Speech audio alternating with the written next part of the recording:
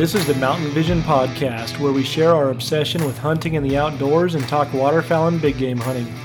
Whether we're waterfowl hunting in the Sacramento Valley with the Sutter Buttes as our backdrop, or deer hunting in the Sierras, one thing is for certain, our vision of the mountains is a hard one to shake. Listen along as I interview outdoorsmen that have inspired me, and you might find inspiration from them as well.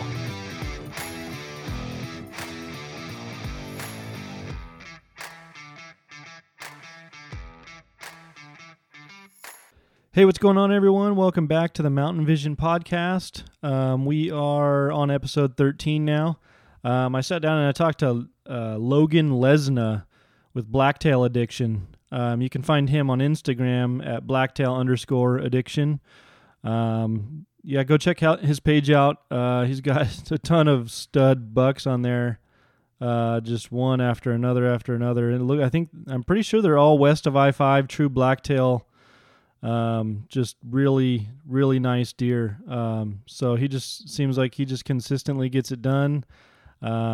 Seems like a really cool guy, easy to talk to, just down to earth, humble guy. So go check him out. I had a great conversation with him. I hope you enjoy it. Stay tuned. Your season's off to a good start, huh? It looks like. Yeah, no, we've done pretty good so far. I ended up with my buck on opening day, and then my sister's buck this last weekend. Yeah, we've come out with a couple good bucks so far, and it's public land too. Nice, dude. So, yeah, that makes it even more fun. Yeah. What's maybe a little bit of your background? Maybe introduce yourself and kind of go over kind of where you come from. What's your background growing up, and where you're from, and stuff like that. Well, my name's Logan Lesna. I'm from Crescent City, California, born and raised. Pretty much just grew up hunting. I think my parents said my first hunting trip they took me, I was 7 weeks old. Oh, wow. It's pretty much been an addiction ever since. Yeah. And, it's just been, I live for it. Eat, sleep, breathe. That's me hunting. Nice, man. Yeah, no, I'm really crazy about it. So I love it every single year. Can't wait for it. Scout, I start scouting roughly like March, April, setting cameras, all that stuff, and just kind of figuring out what my game plan is going to be for the upcoming season. And yeah, it makes it even, I like to start doing everything that early just for the fact of it's not like you're, hunting on a private ranch somewhere. Makes things a little bit easier, I'm sure. But where I hunt public land, it's, I don't know, I guess you can compare it to a zoo. I would call it. There's so many people. It's absolutely insane. So yeah. It just makes things that much more crazy. But that's what makes it that much more fun when you find the big mature old buck hiding in a hole somewhere. And Yeah, that probably makes it extra rewarding, when there's that many people and you're able to, from what it looks like, you're able to consistently find some of the bigger bucks, I'm sure, in the area that some of these other guys probably don't even see. Yeah, I've been the last few years, I've been really blessed to take some great deer. Last year, actually, on opening day, I ended up being able to connect on a really big buck that I had 3 years of trail cam pictures of, and I think I'd seen him in person maybe 2 times, I want to say, and then it just ended up my wife and I had taken a stand, I think back in July, just kind of where it seemed like later in the day he was crossing through there, and I was planning on hunting this stand for an evening hunt. And so her and I had walked into the stand about, I think, where we parked about 2:00, got to my stand about 2:45. And as soon as we were getting to the tree, we were taking our packs off, trying to be quiet, all that stuff. And just I looked up to my right and I could see that buck that I was after. And I was like, just instantly, buck fever sets in. You try not to let it. Yeah. But yeah, so then I tried sneaking up a little closer to where, because he was up in this open unit, and I tried sneaking up a little closer to where I thought I could get a shot because he was kind of feeding down towards us. And I sat there and waited, and all of a sudden here comes this deer walking down, and it ended up being a spike. Well, I didn't even see that spike there the first time he walked by, and then that buck never did come by. So I snuck back down to where my wife was, and I said, okay, I'm going to climb up in my tree stand, and I'm going to see if I could see him. Well, I climbed within my stand, and it must have just been the angle of the hill, and there was a big rock up there about 70 yards that he was behind. Well, he was still there just feeding away everything, and I'm looking back down at my wife, trying to mouth to her kind of what I'm seeing, trying to be quiet, trying not to move and all that stuff, and the wind's just blowing right at my neck, just straight up the hill towards him. Yeah. And I'm thinking, there's no way. This guy's busting out. I was like, there's no way. And actually, I just sat there, I said a prayer, and I was like, just please, God, just let this, if it's meant to happen, just let this happen. And what was so cool was, like, no sooner I got done, the wind just about face shifted to my left. Well, this buck he peeked up, he looked out to my right, and something caught his attention. I'm not sure what it was, but something scared him, and he took off running. Well, he was running from where he was at I think 80, 85 or 90 yards maybe. Anyway, he ran down into about 40 yards, and he was coming, so I was trying to range while I was shaking all that good stuff, and he ended up, I figured, okay, well, 45 yards is going to be my shot, roughly, give or take. And I, of course, right where he ended up stopping, there was this big tree limb. The only tree limb that I hadn't cut was hanging right where he stopped. So, yeah.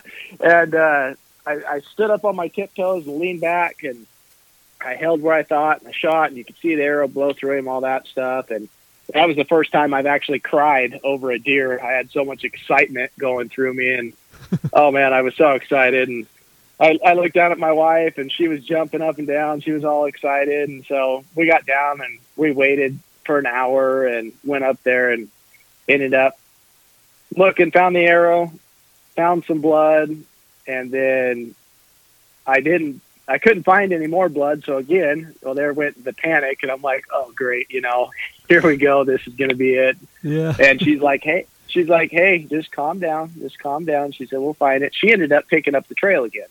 Okay. Well, anyway, long story short, we tracked him up the hill about 75 yards or so, and he ended up going up on the ridge, making a bed and dying right there. And yeah, he's the biggest bow buck I've ever killed. He was 150 and 3/8. Nice. And just a big, massive 4-point. It's probably my most memorable hunt to date, I would say. Okay. What year was that? That was last year. Last year? Okay. Nice, man. That was last year. Yeah, it was awesome. And then, this year we were just fortunate enough on opening day, like I said. It just ended up a spot and stalk. It was about an hour and a half before dark. My sister had spotted this buck up on the ridge, and ended up, the wind was right, everything was right, and it just was one of those times where it worked out perfect. I was able to sneak in. I thought it was going to be about an 80-yard shot, and I practice often enough to where at 80 yards I'm comfortable taking that shot. Well, I ended up being able to sneak up. When I range found, I popped up over this rock. I range found the buck at 66 yards, and I thought, okay, well, I just thought, well, I'll put my 70 on him with kind of much higher up he was than me, and put my 70 on him. Well, I jerked, and it was the first time. I mean, everybody bow hunting a time or two in your life, you make a bad shot. Well, yeah, I jerked so bad, I shot him right through the front of the hams. Well, I ended up hitting that artery, and he might have ran 15 yards to the right, and then went up 15 yards, and then just flipped over backwards, was done right there. Nice. Couldn't have been. Oh, it couldn't have gone any better, right? When you see him fall and all that stuff, and yeah, it couldn't have gone any better. Yeah, nice, man. So do you typically do you stick with archery, or do you rifle hunt also, or what? So being in California, we get the 2 seasons, and I bow season first, and I usually try to, if I'm fortunate enough to fill a tag, I'll fill 1 tag bow season and then save the other for rifle. Okay, right on. Nice, man. Yeah, it looks like just, obviously we had never talked before, but I have followed your page for a while, and it's just like nothing but big bucks, man. Like, to me, especially for my standards, I'm like fairly new into the game, so yeah. Oh, okay. But do you rifle and bow hunt? You do both? Yeah. Yep. Yeah. So, awesome. this is only my second year doing archery. I've only been shooting a bow for a year and a half, a little over a year and a half now. So. Are you hooked? Yeah, dude, it's so awesome, man. I'm like, yeah, I'm hooked. So that's awesome. Yeah. It's just addicting. What was that? It's just addicting, and I like just getting everything all dialed in, and just making all the little small adjustments, and just getting everything just to hit right where you want. It's cool, man. I really enjoy it.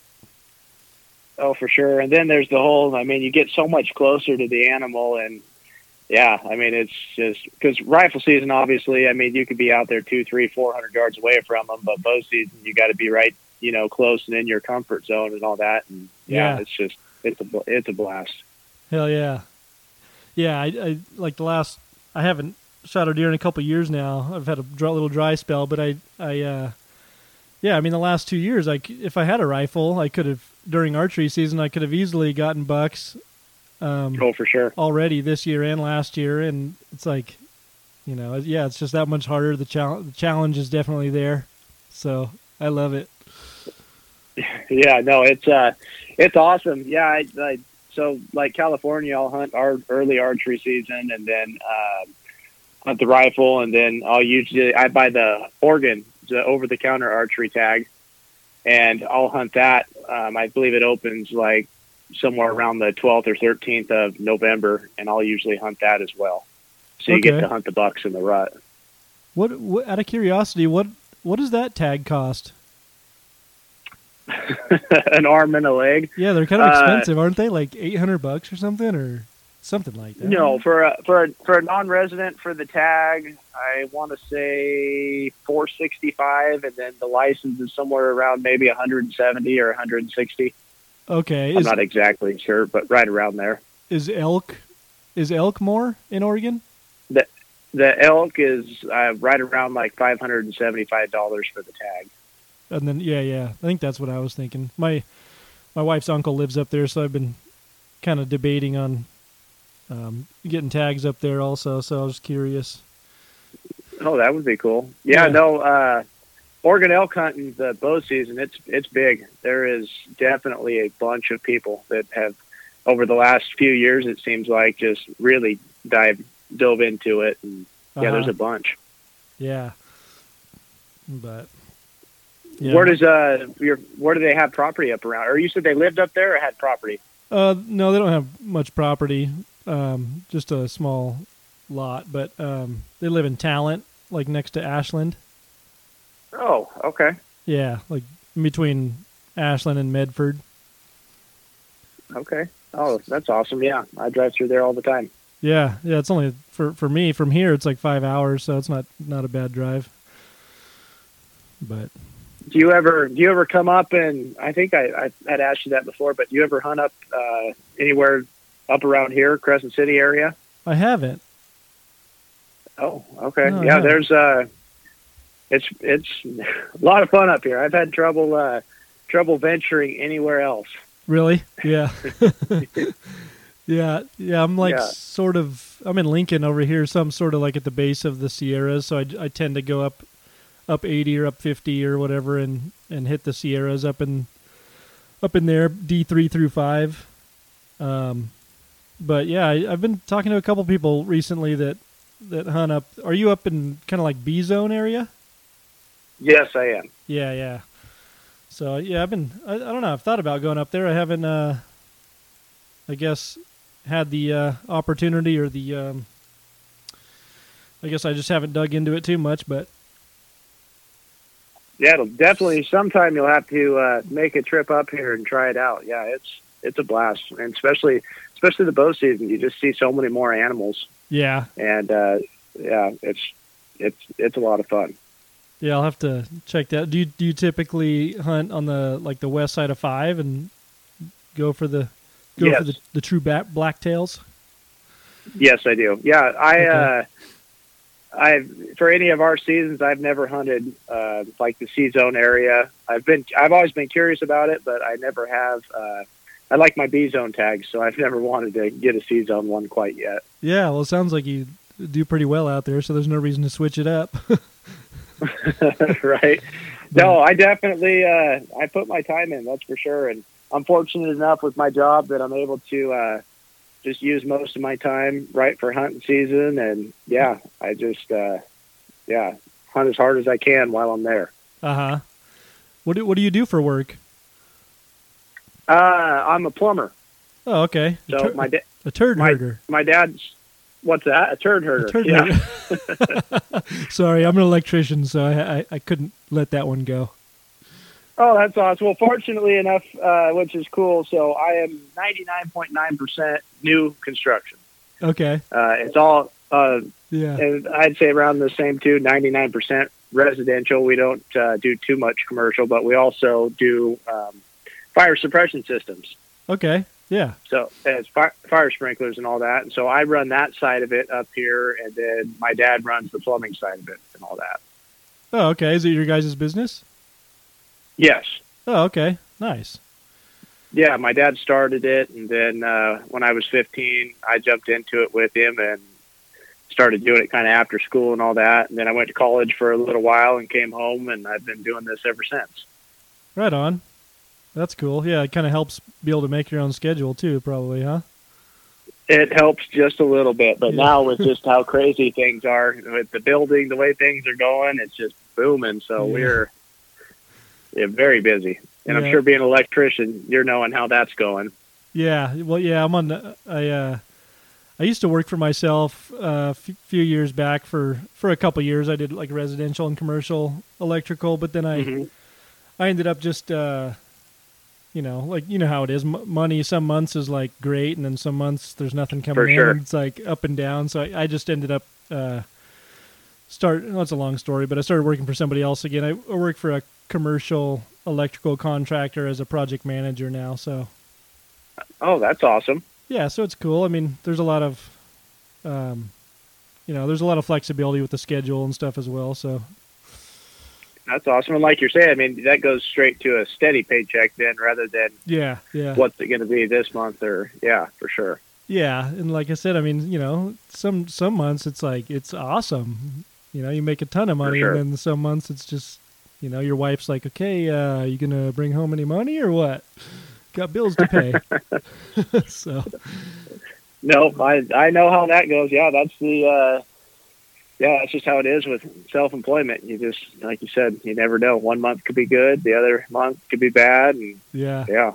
So But that's why, as long as there's work, then I'm I'm not turning it down. I'm fine with just going and going. yeah, nice. Is there any fires up there near you guys right now? I want to say one. It was the salmon. It might be the salmon complex or salmon fire. I want to say that'd be from me. It's roughly probably 2.5 hours. I would say. I would guess. Oh, okay. Not too bad then, huh?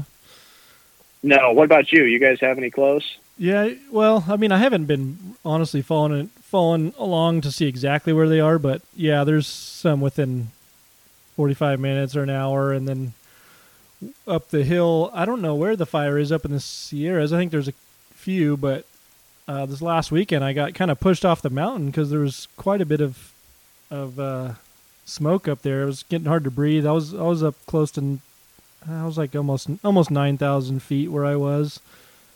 And oh, wow. I got all of a sudden. It was funny. I was focused on a buck, and I was making a stock on. I don't know. One side had at least 4 points. I didn't see the other side, but I saw a buck like from like 200 yards away. It wasn't getting too smoky yet, but I was kind of still hunting and creeping my way up this mountain, and I was just using my glass and just picking apart all the, under the trees and stuff, and I saw antlers, and I didn't have my tripod because I was still hunting. I wasn't really like planning on sitting and glassing, so I just was holding my binos, and I was a little shaky, and I'm like, man, are those antlers or is that a stick or what? And then I thought I saw the antlers move, so I'm like, all right. So I put my pack down and I stalked in on this buck, and I don't know how this turned into a hunting story, but I started stalking in. There's like 4 little draws in between me and the buck, and they were probably only like 10 foot high, like bumps or like draws in the side of the mountain. So I was just kind of working my way over each one real slow, and I get over to like the last one, and I'm on the other side of this little draw from him, and I hear something walking down the mountain that I thought I did, but they're pretty quiet. You can kind of I heard rocks. It sounded like something was walking, but I didn't want to jump up and look and scare it, so I just kind of kept slowly working that way, and I peeked over, and sure enough, he was gone. So he just. Oh, really? So he didn't smell me or anything. It was right at like 9 o'clock, like the wind or the sun just peeked over the ridge and was shining down on him, and so I think he was just changing his beds, just at a coincidence at the same time, and he walked away, and I peeked over, and he was gone, and I'm like, damn. Were you able to pick him up again? No, I don't think I don't know if it was him, but on the way back, it started getting really smoky at that point in time. That was kind of where this story started. At that point in time, I noticed how smoky and ash was coming down, and it was hard to breathe, and I wasn't. Oh, wow. I didn't notice any of that while I was stalking in because all my attention was on him. But so all the adrenaline, everything going. Yeah. So then I worked my way down back to the truck, and I ended up jumping another buck. So I don't know if it was him or not, but I jumped one it was like 108 yards from my truck. Oh, wow, go figure. Yeah, dude, I'm like, why am I hiking around up in the mountain when I could have just been hunting right at my truck? So, you know what? That's how it works sometimes. It's pretty crazy. Yeah, it was funny. But it was a little excitement. That was actually, like I said, I've been doing the archery thing for not very long, so that was actually my first stalk with the bow, so it was exciting for me. Well, yeah, especially the jitters you get off that, too, because then you're just kind of, yeah, I mean, it's almost hard to explain if you haven't been there, but yeah, the jitters, everything, and you're just right there, everything just seems like it freezes, and oh man, I love that. Yeah, that's awesome, dude. Just that like made my day. Like I've been having I just haven't been finding many bucks this season, scouting and hunting, and so it was a nice confidence booster to see it and be able to stalk in pretty close to it and stuff like that. So. Oh, for sure. Yeah. Do you are you a big fan of scents and all, like as far as scent spray and all that, scent eliminators? I used to use it every time. I honestly don't anymore. I just always pay attention to the wind. I mean, I use a windicator and stuff and watch the wind all the time, but I haven't been using really anything. I do use a detergent, but I don't really use much as far as the sprays and stuff go. Okay. I'm a big fan in that. Yeah, especially the wind also. But I was hooked up with this company a while ago, and they ended up having a lotion that they used, and it was a earth scent lotion. So when you would put it on, you would smell just like dirt, just like you took a handful of dirt. That's what you'd smell like. And so I would always, especially if I was going to a tree stand or a ground blind, or even like if you had something where you just ended up stalking in on something, I would always put that on before I put a base layer of camo on. Uh-huh. And then as far as like the detergent, everything you're washing in also. And I'd wash it in a scentless detergent, and then I would take it and I'll put it in a tote, and I'll take like either some pine branches or some fir branches, whatever it is I'm going to be hunting around, and I'll rip those branches off, and I'll put those in the tote also, so that way by the time you take your camo out to go hunt, it smells just like the area you're hunting. Okay. That's interesting. And I've had a lot of success that way, and especially just as far as coming up on deer and I've had, like I said, certain circumstances where the wind is just blowing right in their face and they're still unable to pick you up. Okay. That's what's really cool. That's even if it's just a doe or something and she's trying her hardest to pick you up, but then she just, can't get, it's pretty cool. Huh. Yeah. It's funny when a few years ago, I was using that a lot and I just always figured, well, like, why not do everything I possibly can to, like, even if it doesn't work, like, at least I'm trying to do everything I can. For sure. There's no reason not to. So I just always use that stuff. I didn't go to the extent of putting branches and stuff in the tote. I mean, I didn't go probably to the extent that you are, but it's interesting hearing that because, yeah, you hear a lot of guys like back east, using those scent lockers and like I don't know what they call them, but like those bags and like those. Oh yeah, like where it's the ozone or is it ozone eliminators or something like that, where it just kills the scent basically. Yeah, exactly. But then it seems like I don't really have much for like a mentor to teach me all this stuff. So I pretty much learned what I learned. Like my wife's uncle but he lives in Oregon. So a lot of stuff I learned is from podcasts and stuff like that. So like, seems like everything I hear lately, like the guys we're hunting out west aren't as concerned about scent control as like the guys out east. So it's interesting to hear your side and makes me kind of think twice. Right. I've had growing up, as far as like say hunting with my parents and all that, it was never anything scent, anything to do with that. I just after high school, kind of going into college, all that, got real big into just watching like all the TV shows, like say The Crush with Lee and Tiffany, the Whitetail Show. I mean, real big into watching that stuff, and then that's where I started picking up like, watching your scent, your wind, and just all that stuff. And then I ended up, I don't think I picked up, say, putting the branches and all that stuff in with it. I just kind of started doing that. Yeah. And then it just kind of took for me. And then over time, that's just what I do. That's my go-to. I do that right before I go hunting every time. And like I said, no sooner I get ready to go hunt and pull my camo out, you smell just like the area you're hunting. Yeah. Well, it makes 100% like total sense, especially like those branches, like a fresh cut pine branch has a pretty strong smell to it. So like it's very strong. Yeah. So it makes total sense to do that. I don't know why it just seems like from what I've seen, people don't do that much out here, or maybe it's just me. Maybe I need to. You know what? They really don't, honestly. And I don't know. I've had people give me crap for it and all that stuff, but I mean, like you said, I mean, I've had the proof as far as the bucks that I've killed and all that. It's not every time are you going to be right up and close to them, but when I need to be, I'm able to be. Yeah. And so I've had it before where I've been hunting in a ground blind, still doing the same stuff with my camo. And I've had deer come up and literally just almost stick their nose inside the blind. I mean, trying to smell you, trying to do whatever. And they don't pick you up. That's awesome. I mean, you're not going to be undetected all the time, but a lot of the time it just seems to work. Yeah.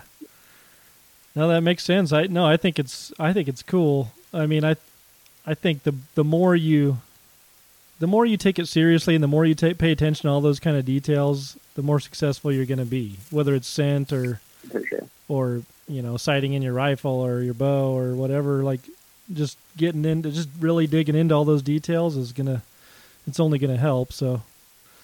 Oh, for sure. Yeah. It can't hurt. That's for sure. Yeah, exactly. But yeah, no, I think it's cool.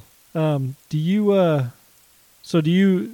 hunt mostly out of tree stands or blinds? What's your typical tactic? I do. I would say the majority would be spot and stalk, but if I have somewhere where before season I've scouted, it looks really promising, well then for the most part my go-to is a tree stand. I absolutely, hands down, that is my favorite thing to do is the tree stand. Really? If I have something where I feel I can't really get a tree stand in there, can't get quite where I want to be for it, or just feel like the wind is too much, I'll try ground blind, and then But like my go-to, my favorite is tree stands. I think it's a blast. Okay. Yeah, I've never hunted out of a stand. Do you have multiple stands that you put out, or? I do. Yeah, I was roughly, I think I had 8 or 10 is what I had out, because every time, so I always, what really got me into it was I was filming all of my stuff. So I would always have stands in pairs, and I would set one up for a camera guy and then one up for the hunter. Okay. And so the only downfall is, like I said, I hunt public land. So you get those people that can't keep their hands off of other people's stuff. Yeah. That's the only downfall. So last year I ended up having a couple stands stolen. Man. But other than that, I haven't really had any issues. But it's a blast. It's definitely hands down my favorite way to hunt. That's cool, man. So the filming thing, you have a YouTube channel, don't you?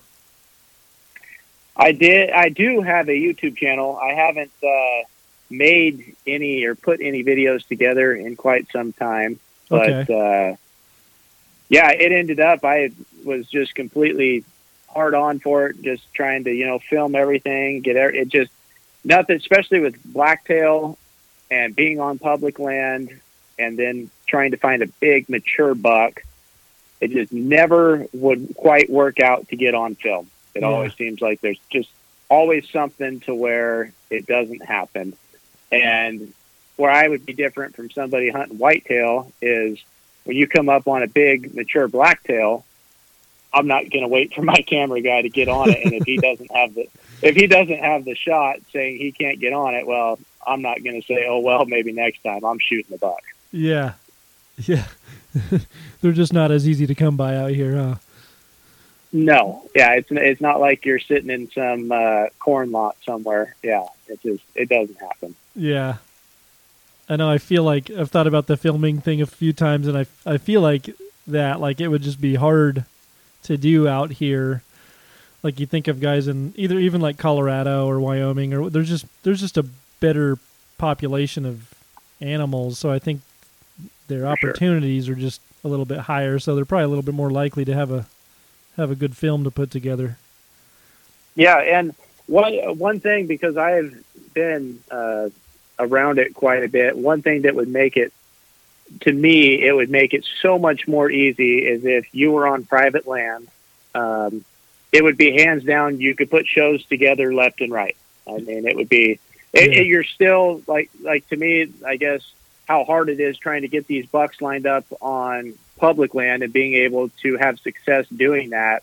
I just feel like if I was ever able to, say, hunt on a private ranch somewhere, it just feels like it would be a lot easier than what I've been doing. So I feel like it would, don't get me wrong, it's still hard. Blacktail are still the hardest animal I feel to hunt. Uh-huh. But I definitely feel it'd be a lot easier to put shows together. Yeah. Yeah, no, I agree. I would think so, yeah. I think bear hunting might not be too hard either because there's so damn many of them. Yeah. Yeah, I ended up, that was one of the videos I put together on my YouTube channel was I was actually deer hunting and then had a bear come in and ended up shooting him. It was pretty cool. Shot him at 19 yards. Okay. Yeah, I'll have to check it out. I just noticed that you had that link on your page. I'm like, oh, I didn't even realize that. I'll have to check it out. Yeah, no, it would be really cool to get in and start editing and putting some videos back out. But yeah, it just ended up with the way everything went. Like I said, with work and just stuff getting busier and just slowly just kind of ran out of time for doing that. Yeah, yep. Because you're obviously running the business, and you said you're married, right? I am married, yes. You have kids or anything like that? I do not have kids. Okay. No, sir. Nope. We've been married 4 years now, and no kids. Just kind of enjoying our life right now without them. I Yeah. guess you could say that doesn't sound bad. Enjoy it while you can. Right. Do you have kids? Yeah, I have 3 daughters. So, yeah. Oh, that's awesome. Busy.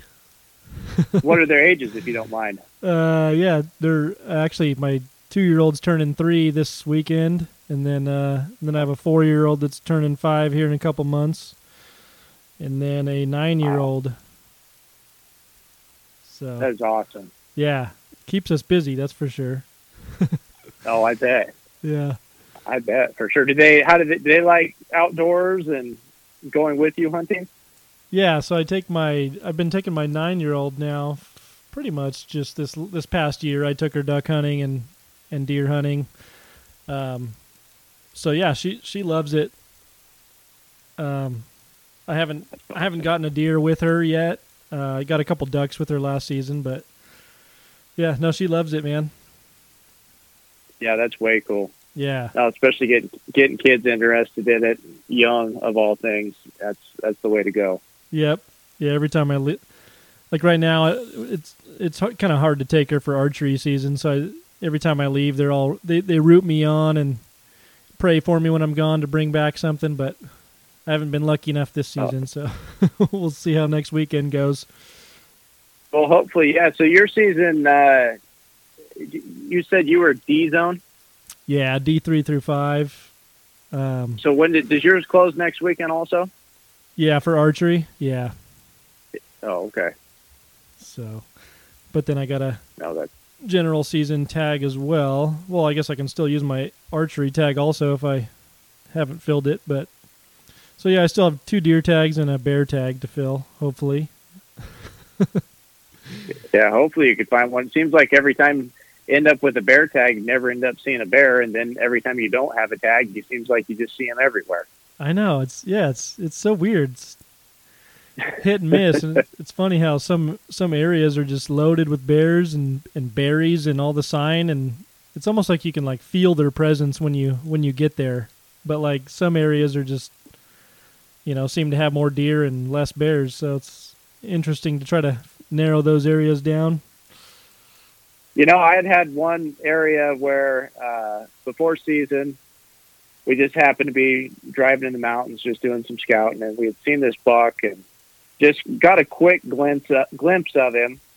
And I figured he was probably 24, right around that 24-inch mark, but he was a 5x5 with even kickers shooting out both sides. Oh, really? And just a beautiful buck. So that was a week and a half before season was going to start. And so I threw something together real quick, went into where I thought he might be, threw a tree stand up, threw cameras there, all that stuff. Well, anyway, long story short, as far as like how you're talking bears, I don't know if I found bear sanctuary or what it was, but I had, I want to say it was 2,100 pictures of just absolutely nothing but bears, different bears. We're not talking the same bear that's having the same travel pattern. I mean, different bears, small, big, color phase, just Dang. all throughout the day. Jeez. It was crazy. How long of a period was that camera up? That one was up for probably, I would say 3 weeks, because I ended up actually jumping in there on opening day to hunt it. And I remember walking in there opening morning with my wife, and we got to the base of the tree, and of course, pitch dark, all that stuff, because I would try to get into the tree stand about an hour before daylight at least. Okay. And I remember getting in there, and I'm trying to get everything up the tree and get everything set up for filming and all that stuff, and she's on the ground. Well, all of a sudden, just something huge beside us just crashes. And then just if you could picture, you're already kind of eerie. Yeah. And as soon as that happened, I swear she just about cracked, shot up the tree. It freaked me out as well. I have no clue still what it was to this day, but later on that morning, about 9 o'clock, we heard 2 lions fighting. Oh, wow. And so Oh, they were down below us. I didn't ever see them, but it was, I'm guessing 150 yards or so, but you could just hear them just going at it. I told her, I was like, yeah, I'm okay with getting out of here now. No kidding, man. So you think that noise maybe was like a cat jumping out of a tree or something? Or, I mean, I don't know if I honestly have no clue. I mean, it was something that got close to us, and then when it took off, it was loud. Huh. And it was only loud crashing through these, because I was in timber, and so it's real dry, just dead limbs and stuff on the ground. And what was weird is it was loud for, it sounded like what could be 25, 30 yards, and then just stopped. And I never heard another noise, like all the way till daylight, never seen anything. I have no clue what happened. Yeah. Man. Ugh, that's eerie. It almost makes you like wonder if it was following you guys in or something, and then all of a sudden it smelled you and decided to leave, or heard you climbing up the tree and decided to leave or something, or what? Yeah, I don't know. And I've never had, I mean, I've had a couple times to where, as far as like, you feel like something's there, the hair stands up on the back of your neck. Like one of the times I had a tree stand set up, it was about 1.5 miles behind this gate. And I would usually hunt it with other people, but I had a real big buck I was chasing, and I was like, I couldn't get any of my buddies, or my wife was busy at the time. And I was like, well, heck with that, I'm going in. Yeah. And I was making sure that I was going to be in there, an hour before. And you got to walk way in this road, and it would drop off, go down a gully. You'd go up another ridge. And as I was down in this gully coming up, I couldn't hear nothing. It was just one of those mornings where it was just dead quiet. The only thing you're hearing is your feet. Uh-huh. And I'm walking up this ridge, and I just instantly out of nowhere, the hair stood up on the back of my neck, and I'm like, okay, something's there. I'm shining the light around, looking like, what the heck? Something. I just felt it. And then by that time, it was just like, you know what? I don't even care. I made a beeline just straight for my stand. I got all the way up in the tree. I left my pack on, left everything on, sat down real quick, and just didn't move a muscle, and just listened. And no sooner I listened, I could hear branches breaking behind me, like coming towards the tree. Oh, and man. Again, I never did see anything, never did see what it was, and have no clue what it was to this day. But it was very eerie. Yeah. Oh, man. I know. Once you started talking about the hair standing up on the back of your neck and stuff, like I totally trust that sixth sense or whatever it is that you get, like when you get that feeling. Like I believe that. Like 100%. Like when I have that feeling, I'm like you said, like you just know something's there. It's just so creepy. I don't know if you've seen it on my social media, but I have a trail cam picture of 3 lions laying together. And so that picture, at that time I would go, and I would usually check my cameras every 2 weeks.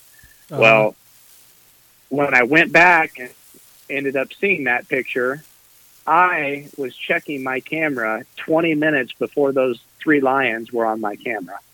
Oh, wow. So they were somewhere right there. Oh, man.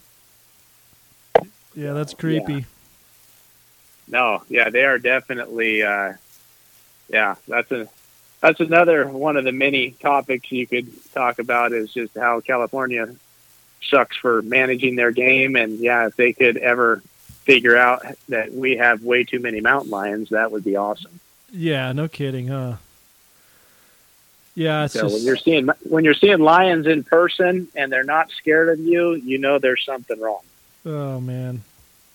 Yeah, I feel like they make me a little more nervous than bears. Oh, for sure. A bear's just curious. Unless you're around its cub or something like that. I mean, for the most part, they're just straight curious. Yeah. Yeah, I think I just see them more, but it's but they sort of roam around like they're not really afraid of much, so they just roam around. So you just see them, like the cats. I mean, I honestly haven't seen one, but I see, like you said, like pictures of them everywhere. I mean, they're out there. I see their tracks all the time. They're there. They're everywhere. It's just, you know, they're either traveling at night or they're cats. They're so good at hiding. They're like the stealthiest animal there is. So it's probably. Oh, what's crazy? I had one that my wife and I were up in the mountains, and I don't remember quite how it went down, but she said it looked like a deer just crossed behind us. We were driving. She said it looked like deer just crossed behind us. So really, okay. Well, I got out and walked back, and we had just crossed this. It's got a creek that was going across the road, and I walked back to that creek bed. And, all right, well, there's deer standing there. And pulled my binoculars up, and I'm looking, and it's not dawning on me. I'm looking. I'm like, huh, that's a funky looking doe. I started looking. I was like, man, its ears are really short. And this is going on in my head, and I'm like, why is that face is really gray? And then boom, just focus. It was like, oh my gosh, that's a lion looking at me. And it was 20 yards from me. Oh, damn. Big old cat just sitting there staring at me. Yeah, no, that was nice. It took off after that, but yeah, it was just funny. I was like, man, that's a funky looking deer. Yeah. And you don't see them all the time, so I wasn't expecting that. Dang. But yeah, Ugh. no, there too many. Yeah, and from what I hear, it sounds like, and I think part of it is obviously the management part where we're not allowed to hunt them. That they just grow and they get so big. Like people say that we have some of the biggest lions there are because like we just don't hunt them here. So they just. Oh, I wouldn't doubt it. Yeah, they're very well fed. As Yeah. they say, I think I read a male cat will take down a deer a week roughly, and then a cat with cubs they say is about a deer and a half. Damn. Yeah. So, too many. Yep. It's. Yeah, and then Yeah. I mean, I don't know how many. I don't know. I don't know if the wolf. Do you know if the wolf issue? I mean, are they growing here? Like they're what do you call them? You know, I've Packs. heard that OR7, the one I think it was the one that first came down from. I don't know if it was Crater Lake area or something like that. It's like a few I heard years ago. he had a wolf or a little few pups or whatever you'd call it. Then I also heard that there was a group of people out of Ashland that were raising these big wolf-like dogs, and they were releasing them into the wild. Oh, really? So, yeah, I heard that from a couple people, and so, you know, I don't know if there's some of that, but I do know that there is a lot more wolves here than Fish and Game and all that will fess up to or want you to know. Yeah. But that's just another thing that if it ends up, they would overtake a cat. So if you end up with 5-6 wolves in a pack and versus a cat, well, that cat's gonna retreat every time. Yeah.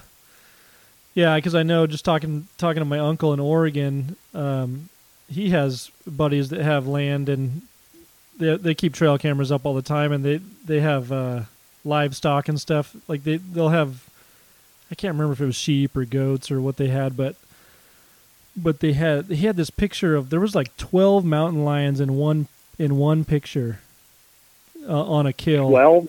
Yeah, it was like 12 or 11. It was like just this crazy number of mountain lions. It was like, holy crap. It's insane. But Jeez. they have the same issues with the wolves up there too, so it just made me think of that. Yeah, no, it's California, just the way they manage their stuff. I mean, if the wolf gets in there, and then with the number of bears they've had, and I've caught wind where they're saying they're trying to get rid of the bear tag, just how they ended up getting rid of the bobcat tag. Yeah.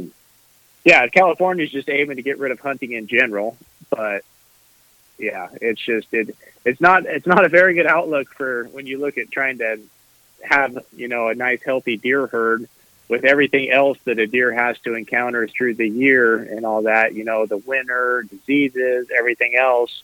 You've got bears that are responsible for 40% of the fawn deaths a year.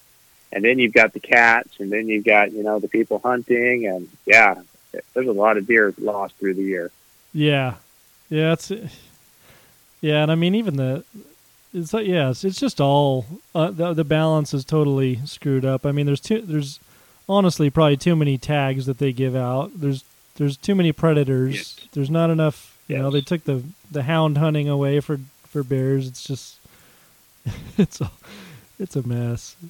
I wish somebody. Yeah, I'm a big believer in California for bee zone. I really think they should go to one tag, and I think you should have to pick. You should have to pick either you want to hunt archery or you want to hunt rifle. And Yeah. then if you pick archery, I do believe they should be like Oregon and give you a later season. Because I think archery, there's so many hunters that don't take it serious. They don't practice. They take unethical shots, and there's so many deer lost. And that's just speaking from my experience seeing this. There's so many deer lost during archery season that if you were to split that tag, then you would have the people that would be like, well, you know, I'm not too sure if I'm going to kill one with a bow, so I'm going to go with what I'm sure with, and I'm going to pick a rifle. Yep. And so right there would cut back on quite a few deer that are lost, because I don't know how many people I've heard of, oh yeah, he was 100 yards out there, and I just thought, well, I'd hold high, and I hit him in the guts and never found him. Yeah. So Yep. Yeah, it's just not right. Yeah, and I'm sure that happens all the time. oh yeah, no, one of the guys last year had come up to me, and he was talking to me about hunting and everything, and he said, yeah, I'm going out. I think this was a Thursday. I'm going bow hunting this weekend. I said, oh man, that's awesome. Right on. He said, yeah, I just bought my first bow yesterday, and I'm Yep. going bow hunting this weekend. I know. Yeah, I know, dude. Yeah. I see No, that all the time as well. Yeah, like last year No, I- was the first time that's when I first bought my bow, and I think I bought it in May. I think I bought it in March or maybe April. And I practiced a lot up until archery season, and even then, I mean, I felt good with it, like but I still wasn't probably going to take a shot at a buck beyond 30 yards, like I wasn't totally confident Mhm. in the equipment, and even though I was shooting targets a lot and stuff, but it just wasn't, I don't know. I hadn't got the feel for it yet. I feel better now after For sure. after a year and a half of shooting quite a bit and stuff, but Yeah. but No, yeah, that's it's just awesome. What kind of bow do you shoot? I bought a Hoyt Defiant turbo. Oh, Um, how do you like it? I like it. I don't know if I'll get a turbo again, just because the let off is it's real tight. Like when I pull it back, it just wants to jump forward. The cams are just big, and it just wants to lunge forward. So just if you let off at all, it pulls your hand forward. You know what I mean? No, So it's just that doesn't. it's just I not. wouldn't be a fan of that. Yeah, it's just not. It's not that forgiving. I think just because it's a turbo. I mean it's fine.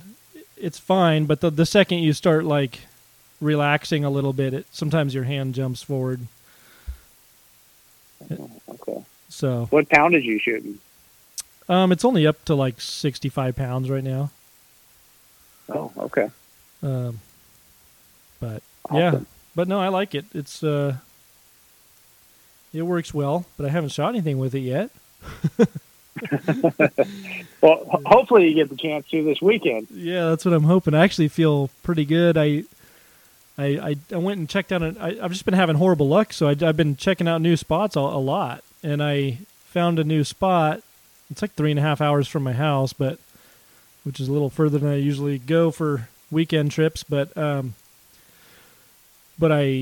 dude, the area looks great, man. Like I pulled in there and I'm like, dude, this looks awesome. Like there's springs coming out of the mountains everywhere in this one valley. Oh, really? Yeah, there's a river going through the middle. There's springs coming out of both sides of the mountains on both sides of this little valley, and there's high country right there. Like you can hunt out of your truck, so you don't have to backpack in, but you can still climb up to really high elevation and hunt, or you can just still hunt the timber that's close to camp, or there's just tons of water and feed, and shelter, and like it looks really good, dude. Wow. I'm pretty excited about it because I only hunted there for.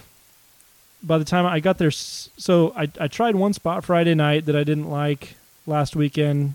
I backpacked in, and then I backpacked out Saturday, and I drove to this spot, and it looked really good pulling in there Saturday night. And then so I hunted Sunday morning for probably 4 or 5 hours until that smoke rolled in, and I jumped I stalked in on that one buck, and I jumped another buck. So I, just a short period of time, and so I'm pretty excited to get back out there. Yeah, that sounds pretty promising. Yeah, I have a good feeling about it. So we'll see. Yeah, man. Hopefully you're able to come upon something good and connect. That'd be awesome. Yeah. It's just all these other. I've found, like the last couple of years, I've just had my mind set on areas just where I want the deer to be, but they're not actually there. So it's like, right. I'm like, it's like I'll see a buck, and then I'll just have my heart dead set on the place, and I just won't see anything for the rest of the season, and then I'll go back the next year, and then it's like the last 2 years I've just been wasting my time.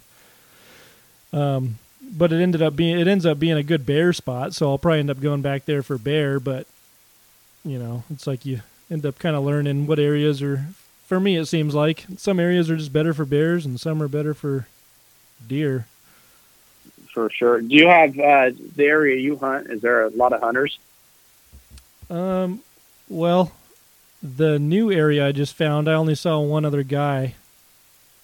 And he had a lot of good. Awesome. Yeah, he had a lot of good things to say about it too. So, and he has been hunting there since like '91. So I was like, well, that's cool that he was friendly enough to, at least tell you good about it rather than steer you away. Yeah, he was a really, really cool dude. Yeah, for that reason alone, most guys don't share information like that. He was like, yeah, I've been hunting here for forever. There's big bucks in here. And, yeah, he just kind of went on and on about how good it was. He told me where he was jumping bucks at and where he was finding them at. And so I was like, damn, dude, thank you. And he's like, awesome. He's like, hey, man, if you're willing to get up there and put in the work, then you deserve it. I don't care. I'm like, cool, man. Appreciate it. So yeah, that's awesome. That doesn't happen too often. Yeah, he was a real nice guy. I appreciated it for sure. But, you can kind of get the feel when you start talking to somebody, like if they seem like a straight shooter or a good guy, it's like you're kind of more willing to share or listen, on what, for sure. Whatever. Yeah, no, I for the most part, like when people ask me, I mean, honestly, I'm not the most giving of information just because over the years, I've had I had a website and then running the Facebook page, Instagram and all that. I have these people that, the sad part is people that know me also, they've followed me. I had one guy years ago, took a picture off my website, downloaded it or whatever to his phone, seen where my truck was parked. Somehow, I heard they had followed my boot tracks in the mud.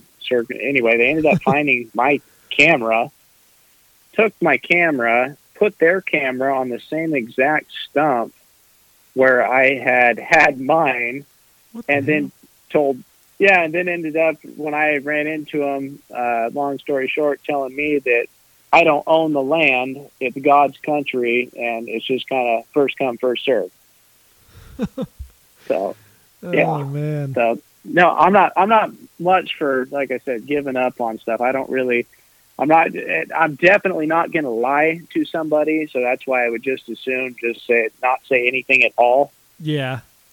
Yeah, and honestly, I kind of, especially since I feel like I've been having a frustration of actually finding good spots lately, that, yeah, like if I end up finding a spot that I think is going to be awesome, or it turns out to be awesome, I'm not going to be in a hurry to give that spot away to anybody, there's so many hours and so much time that goes into finding it, and you finally find it and there's no one there. It's like, you don't want to tell a bunch of people about it. Exactly. And that's the thing too. Like when you go in and you're doing all that work, and then a lot of these guys are so lazy, they would rather go jump in on your work and, take your spoils basically out of it instead of doing their own work. Yep. Yeah, exactly. So, yeah, and being public land, I have people all the time, well, where'd you kill that? Like, I had one guy, it's just funny the way they had said it, but I killed this buck years ago on opening day, and my wife actually ended up spotting it. Well, the guy says, where were you? And I said, oh, I was up, yada, yada, yada. And oh, okay. What side of the road was the deer on? Like off down in there. And I said, well, it was on the right side. It was on the uphill, She made a good spot. And he says, oh, okay. Well, do you think I could have seen it if I was driving that road? Gosh, I don't know. I said, my wife made a really good spot on it, and yeah. Well, you think I could have made the shot? Well, I don't know. I don't know. Well, anyway, he ended up, the next 4 or 5 days, ended up just hunting that area hard as can be. He never did pull a buck out of it, but it's like people think there's going to be a deer on the gut bag where your deer was standing. So. Oh man. Yeah. Oh yeah. No, I got tons of stories like that, but yeah, it's just, I'm a big fan of if you're wanting to kill a big buck, put your work in. Yeah. That's what's going to happen. If you're going to put your work in, you're going to put your time in, you're going to find a buck, and then it's just going to be up to you to capitalize when you get the chance. Yep. Yeah. And then that made me think about this conversation. Just made me think about like, what is your like? I mean, for me, like a rule, like if you have a buddy that shows you a spot, right? Like, Mm-hmm. I mean, it's pretty much a common rule, right? That like, if he shows you a spot, you only hunt there when you're hunting with him, right? You don't just like go hunt there and when you're take his spot. Exactly. No, when you're hunting with him, that's it. You don't go take your buddy back in there. You don't go, or a different buddy. You don't go back in there by yourself. You go with him because that's his find. Yep. Okay. Yeah. That's what how I always understand it. But yeah. Yeah. No, I've been fortunate enough to where the people I've hunted with, I've never had them go back in there with other people or go back in anywhere, on their own, which is really nice. Yeah. Yeah. For sure. Right on. So yeah. No, I've been very fortunate. So good. Do you ever do so are most of your trips like are you camping at campsites with your truck, or are you backpacking in, or are you horsebacking in, or what's your typical, do you kind of do it all, or? You know what? Honestly, I've never horsebacked, and I've rode horses, but I've never horsebacked in anywhere, and I've never backpacked in anywhere. Okay. I've just got a place where I go camp. I take my trailer up, camp off a road, and then just kind of have a barrage of areas that I can go from there, and just kind of basically where my scouting throughout the year makes me feel I'm going to have better chances, and that's where I'll drive to that and then walk in or do whatever from there. Okay. So yeah. I have definitely wanted to horseback in just because you can get so much further back in places to where that hunting pressure is off of the deer. Yeah. Which I think would be awesome. And quite a few people do that. You see that on social media all the time. And I think that would be awesome to be able to do that. Yeah. Yeah. That'd be fun. Yeah. I think the whole experience would be fun for me anyways. I just don't get to do stuff like that often. So I've always been interested in the horsebacking and the wall tents and all that stuff since I was a kid, like picking up Cabela's catalogs and like, oh man, that looks like an adventure. Right. But no, we every now and again when we would draw a tag, we'd go up to Eastern Oregon and elk hunt, and then that's still not horsebacking in, but you're up in a wall tent and you're doing a lot of walking and yeah, a lot of stuff like that. But yeah, no, I agree. It would be very fun to do. Yeah. Yeah, my uncle does that. He goes to Eastern Oregon a lot to antelope. Well, he doesn't get antelope tags often, but I went with him a couple years ago, Eastern Oregon, and then he goes over there for elk as well and does the wall tent thing and all that. So,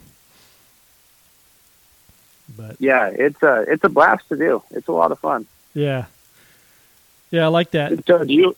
What's that? Well, I was going to ask, do you hunt anywhere? Do you hunt out of state, or are you mostly California? Not yet. I want to get into it though. I'm just because I want to actually kill something. No, I just yeah, I want to. I think it'd be fun. I think it'd be a fun experience just to learn different states to see the. I do want to. I want to do like a Wyoming antelope hunt here soon too. I think there's some easy tags to get and stuff over the counter and. Oh, really? But yeah, I want to start doing it more. I got a membership to go hunt and stuff last year, so I'm starting to dig into it. I just haven't started building up points yet. But that's the hard part, building up the points, and then the waiting game begins. Yeah. Do you do much of that? I do. Yeah. I started late in California. It definitely should have been something from when I was 12 on that I should have done points, but I think now I'm only around that 9 or 10 mark in California for elk and deer, and then I put in for Oregon as well, and then that's it. I'd like to branch out and do Nevada next year, and, Nevada and Arizona, and just start kind of building up points for those states. Yeah. Yeah, I want to do the same thing. Actually, I don't know if Nevada is a point system. I don't know actually if that's a point system or if that's kind of a random, or I thought I might have heard it was a random, but I'm not sure. Yeah, I can't remember. Yeah, I need to start digging into it. I have a couple buddies that do the Arizona thing, like it's like a either or tag, like a Coues deer or a mule deer tag, and I think it's over the counter. I think it's like a January hunt or something, like January, February or something. That would be cool. That'd be a way to start out the new year. Yeah, I think it would be cool because you can still, it doesn't interfere with anything else unless you're a duck hunter, you know? Right. So. No, that would be really neat to be able to do. Yeah, and I don't think it's that expensive, and I don't think, and like I said, I think they're over the counter. I mean, obviously, probably depending on the zone, but might be worth checking out. Yeah, I've always seen the bucks that come off. What is it? The Arizona Strip they call it, or whatever that is. Just massive mule deer. Yeah. Yeah. No, I've only hunted mule deer twice in my life, and it definitely wasn't hunting for massive mule deer. That's for sure.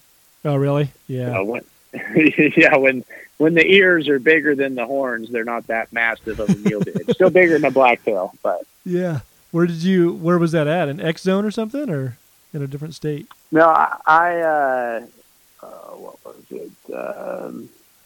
In Oregon, it was I think it's interstate unit number 75. It was like a 1 or 2 point draw, and you get to go over there. I think it's in the first part of October is when it was, and it was fun. It's definitely not like, say, blacktail hunting where I'm used to. You might see anywhere from 20 to 40 deer a day to where, I mean, over in that zone, we were seeing anywhere from 15 to 30 bucks a day when you're hunting that. Oh, it's wow. just you're not seeing monster bucks by any means. I mean, you're seeing fork and horns, 3 points, and that was one of those things where I was holding out for something big and held out until the very, very last day at that time. And at that time, I was like, well, I'm taking some meat home, so I ended up with something a lot smaller than what I went there for. Yeah. Yeah. Do you put in for X zones at all? I have not in California, actually. I was always put in for, is it M11, I want to say? Okay. That B1 late season muzzleloader. Okay.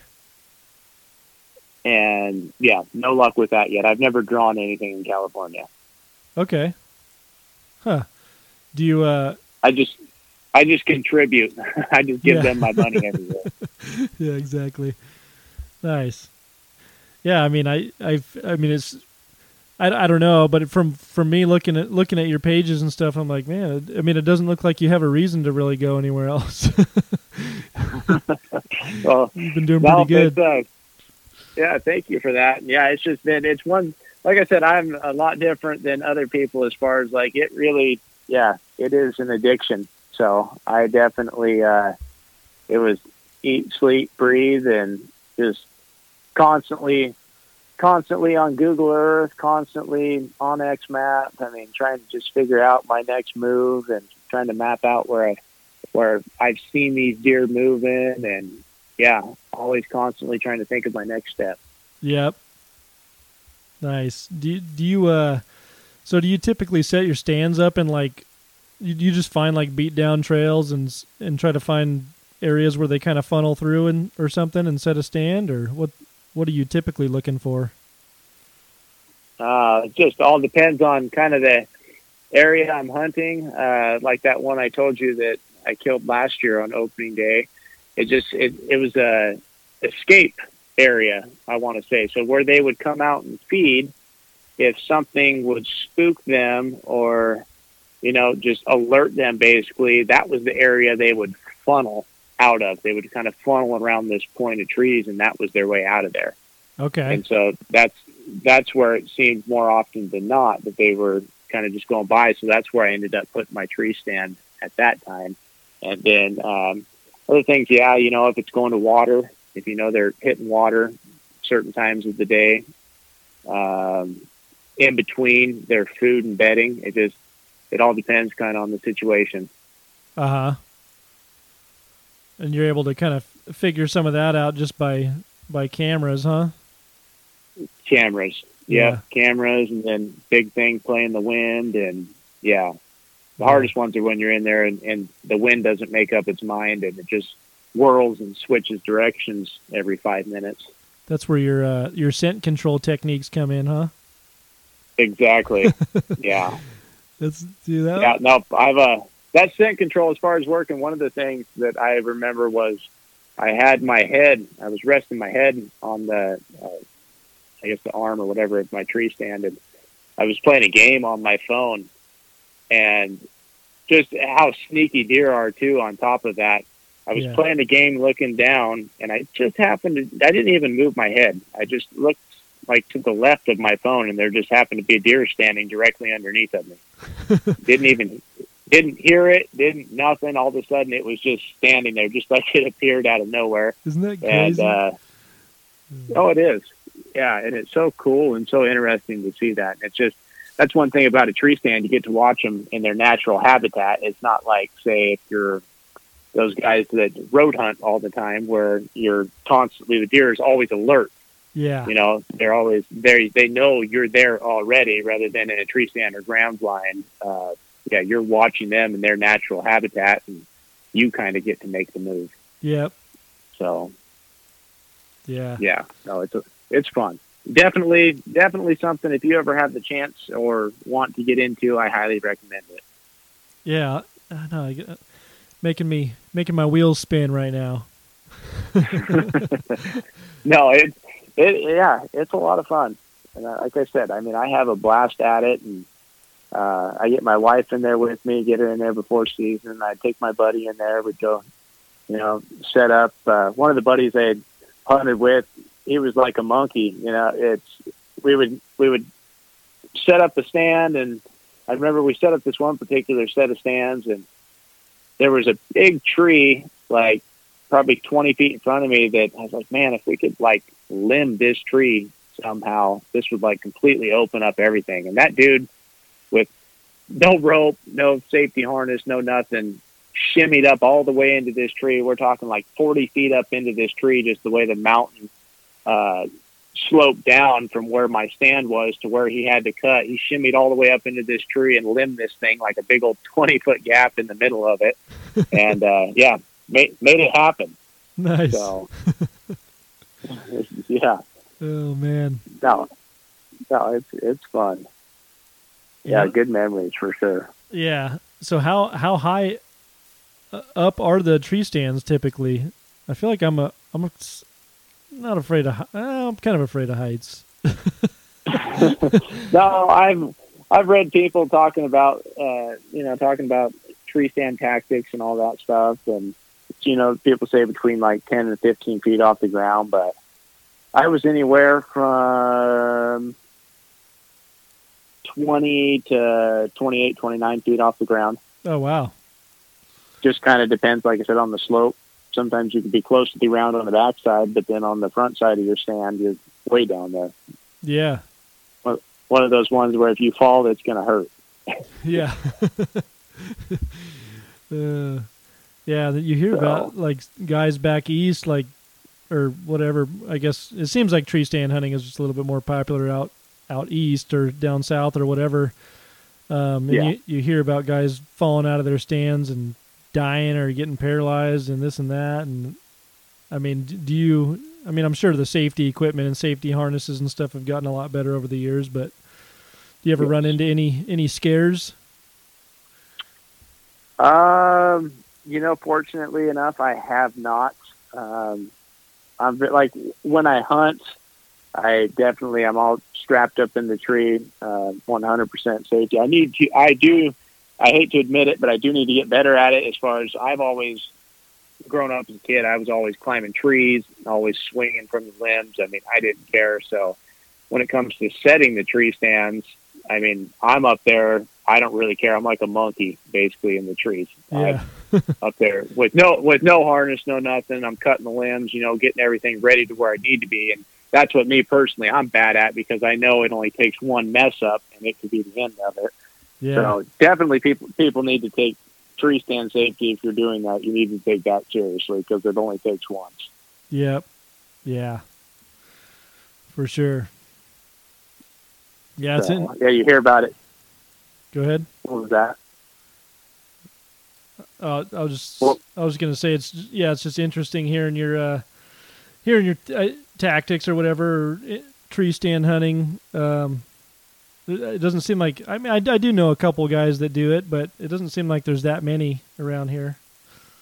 Not that many for blacktail. No, they don't really, not a lot of guys do that. It's just, I don't know. None of my friends do it, except say if they were hunting with me. I never grew up around it. It's just, like I said, I got infatuated with watching the hunting TV shows and all that stuff, and just loved just how they did that, setting up the stands, trying to figure out the deer and pattern them and all that stuff. And yeah, but that's one thing too with the blacktail that's just insanely hard, is trying to pattern a blacktail. Yeah, because he could do one thing one day, or be in one spot one day and be 3 miles away the next day. Uh-huh.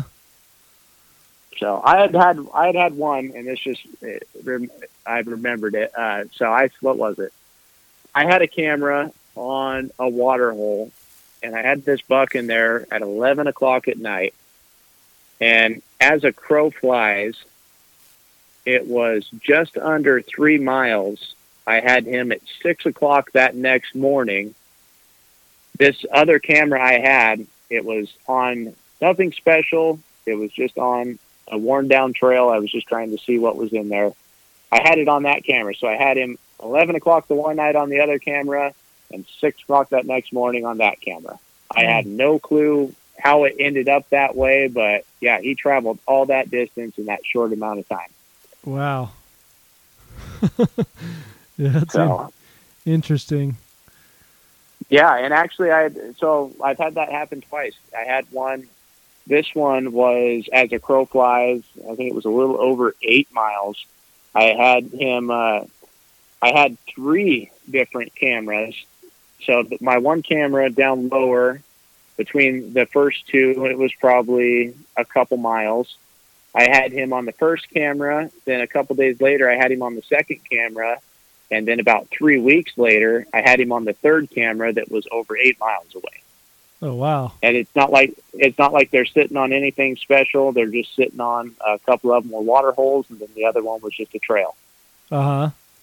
Do you remember do you remember what time of year? What time of year it was or anything?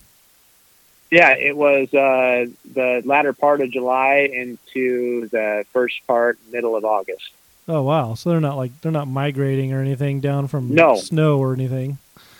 Huh? No, that's what I was trying to figure out. I don't know if for some reason a cat maybe got in, not some reason, but if a cat had got in there and, bumped him out, I have no clue because it was so weird that he had stretched out and went that far. Yeah. And it wasn't like it was just a buck that was similar looking to a buck I'd seen. This buck was very characteristic and everything in his horns. You couldn't mistake those for another one. So it was for sure the exact same buck. But yeah, he traveled some distance. Huh. Yeah, that's cool. Yeah, that's one thing I'm learning from this past years. I think I just need to get more cameras. And have you are you using those cell cameras that send you text messages when you get pictures?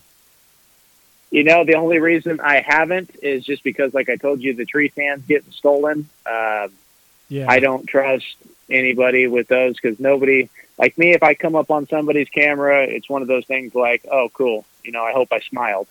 Yeah.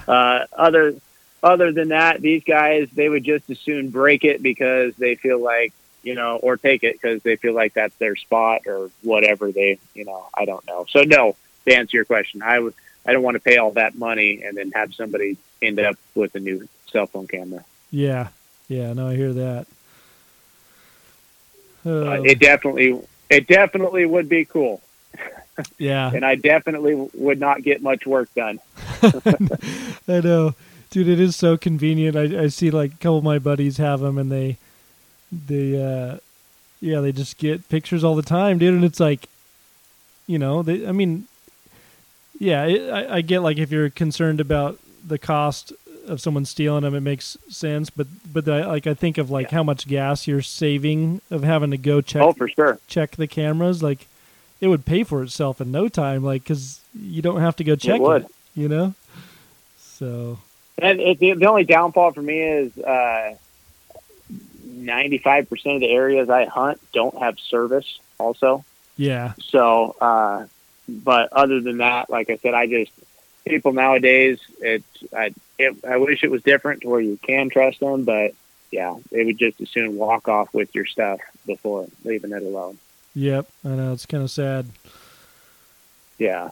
But no, yeah, I mean, as far as the cell camera, I've had cameras to where, like I said, I was checking them every 2 weeks, and I had spots years ago that were just so full of deer that, because I would leave my cameras on, I think it would be a 3-picture burst for 30 seconds. It would reset every 30 seconds, and I would have 8,000 pictures on these cameras, and every single one of them would be deer. And so I couldn't imagine if that was a cell phone camera. I mean, it would just be, like I said, I would never get anything done because I'd constantly be glued to my phone. Oh, that buck's here, this buck's there, and oh man, yeah, it would be awesome. Yeah, oh, that's funny. So, how many cameras do you use typically? On an average year, anywhere from 8 to 10. I have, I think, right around 20 right now, but it just depends. So, like this year for hunting season, we were supposed to be in Alaska. And we had a fishing trip planned up there. So once I knew that, I didn't plan anything for hunting. I wasn't going to bother scouting. I wasn't going to bother doing any of that stuff. Well, come a week before opener of bow season, our trip got canceled because of COVID and all that stuff. So this year, I didn't do much cameras. I didn't do much of anything, but for the most part, if I find a new area, I'm slapping 3 or 4 different cameras in it, just finding different trails coming into the area I'm looking at. Some areas I'll leave cameras throughout the year just to kind of see what it's like maybe in November, if there's any bucks that push through there then, just so you can get some cool pictures, Yeah. See what bucks made it through the season or whatever. If you're, do you typically I mean, are you able to kind of target certain bucks? I mean, are you, or is Yeah. it? So like that one I told you that I shot last year on opening day. Yep. That buck was one of two that I was going after. Okay. And so the year before, I didn't. It's not that I wouldn't have shot him if I would have had the opportunity, but I had my eyes focused on a different buck as well as say the year before that. And in 3 years, or I had 3 years of pictures, and I ended up getting him on the 4th year. So that's what, like, watching those bucks too is so cool every year. It's almost like, say, how those guys are fortunate enough, back in the whitetail woods where they're on a ranch and you can see those bucks grow every single year. But as far as like having a blacktail that was sticking around in the same area year after year and seeing how much he grows that next year, yeah, it's just way cool. Yeah. Yeah, I would think that would make the excitement that much more too when you finally get him and you've been chasing him for 4 years or 3 years or whatever, Yeah. Yeah, it's awesome. Like I said, that one was definitely my most memorable because that doesn't happen very often, because at public land, I mean, that's your key thing right there, is just anything can happen, whether or not it's just somebody that doesn't know what they're doing and kind of screw it up for you some way or another, or it's just anyway. No, it was way cool. Like I said, hands down my most memorable hunt. That's cool. Right on, man. Yeah, no, yeah. So, No, I definitely, man, I appreciate you calling me too. This is cool. Yeah, no, I appreciate you coming on, man. It's fun. I haven't been so just a little. I don't know if you have listened to any episodes but my background comes from like a waterfowl hunting background. I didn't grow up doing it, but for the past like 13 or 14 years or something, been duck hunting and stuff like that. And I think I guess this is like my 5th year, I think, deer hunting. So I'm pretty new into it. So for me, it's just, I just like coming on, and I like interviewing guys and hearing their stories and learning as much as I can and sharing people's tactics and stories with other people, and hopefully they can learn from it as well. It's just fun. Heck yeah. And then just getting to talk and hear stories, that would be the best part. Yeah, dude, it's awesome. I just I'm even though I'm pretty fairly new at the deer hunting thing, it's like I think I'm just as hooked as a lot of guys that have been doing it their whole lives. Like I'm hooked. So are you still big into duck hunting? Yeah. Yes, but like the last couple of years I haven't gone too much. I started kind of getting back into it last year, but I had my lab that I trained, and she went with me pretty much every hunt. And then she tore her ACL, and then we had to pay an arm and a leg to fix that, which, is worth it. Man. But for sure, we fixed her up, and then she was getting old too, though, so she kind of never really bounced back from that. And then she ended up getting cancer, and then so the last 2 years has just been slow as far as hunting goes because of that. And then we had our third kid 3 years ago now, so it's like it's just been, I haven't gone as much the last 2 years, and then last year I kind of started going again and started getting hooked on it again last year. But no, I love it, man. We're thinking about getting another dog, so we'll see if we end up getting a lab or not. I love training I love training my lab, and I love like the satisfaction out of her doing her job, and it was rewarding to watch and be a part of it. So I look forward to doing it again at some point. I just know how much work it is. So right. We'll see. So I don't know. I'm so hooked on deer hunting. Like lately, all I can think about is deer hunting and trying to find a buck, and I want to be a little bit more serious about trying to find a bear this year. once deer season's over. Okay. So that could potentially go into the end of December. So Right. if it ends up taking that long, I won't get much of a duck season probably, but we'll see. I don't know. Yeah, well, hopefully you run into a buck here soon. That would be awesome. I can't wait to see on your page or something, see you with one. Yeah. If I get one, I'll post it or I'll send you some pictures or something. But yeah, we'll see. Yeah, definitely. I would love to get one with my bow, but yeah, I mean, I'm not dead set on a bow. I mean, if I don't get one this weekend, I'll be switching to a rifle during general season for sure. I just need to get some meat in the freezer. Right. Yeah, I'm excited for rifle this year. I just got I got a Browning X Bolt 28 Nosler, Okay. and so I'm really excited. I just got my scope in the mail. I got a Swarovski. What was it? I want to say an X3, I believe. I'm not a fan of the turrets and all that, so this scope, it's got just your lines in it, so you got the whatever it ends up, like it zeros at 200, and then your next line would be roughly around 300, 400, kind of like that. Yeah. So I'm real excited to use it. I'm not big, and I don't know and understand all the the fancy terms for these guys using the scopes with the turrets and all that. I'm that guy that I like just pretty much the crosshair and put it on it and good to go. Yep. Nice, man. That sounds like a nice setup. I like those. I haven't shot one, but I've been kind of interested in those X bolts, and Swarovski makes good. Very glass. smooth shooting. Are they?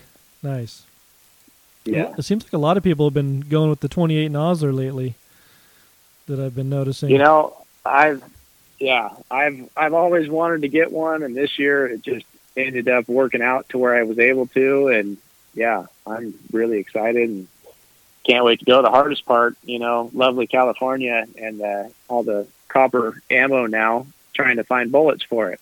Yeah, I know. So I actually haven't even looked this season. I still have some left over from last season, so I haven't even looked. But what are you shooting through it? Well, I guess you probably haven't even. Have you? They were a Nosler E-tip 150 grain. Okay. Is what I haven't been able to shoot anything through it yet because I had to order the bullet, so I'm still waiting for them to get here. But that's what the bullet is. Okay. Right on, man. But, no, I'm hoping I've got some good areas picked out that need a little bit of a longer distance for touching one. So I'm hoping this gun, it'll really be around that 400 or 500 yard mark. Be pretty sweet. Yeah. Nice. Yeah. Look forward to seeing if you can turn up another one this season. It's fun. I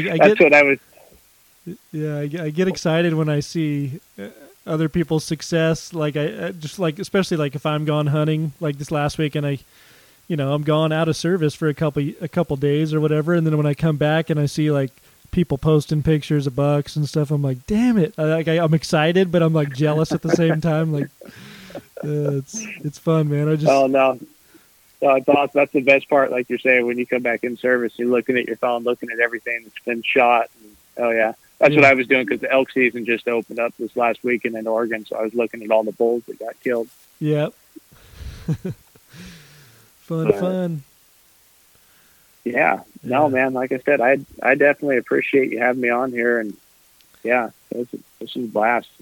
Yeah, man. Thanks for coming on, and we'll have to touch base again here in either like at the end of the season or next season or whatever. Heck, man, yeah, anytime you want to call and talk shooting, talk stories, heck yeah.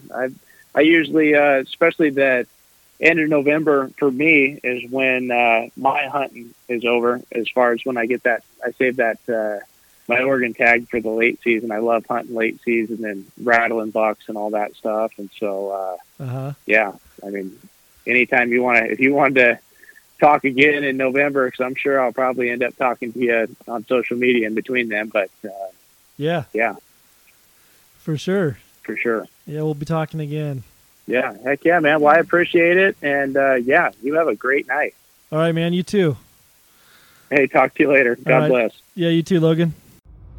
If you have any questions or comments, please reach out to me on Instagram at mountain.vision or my personal Instagram page at bluecollarharvester. Look forward to hearing from you. Thanks for listening.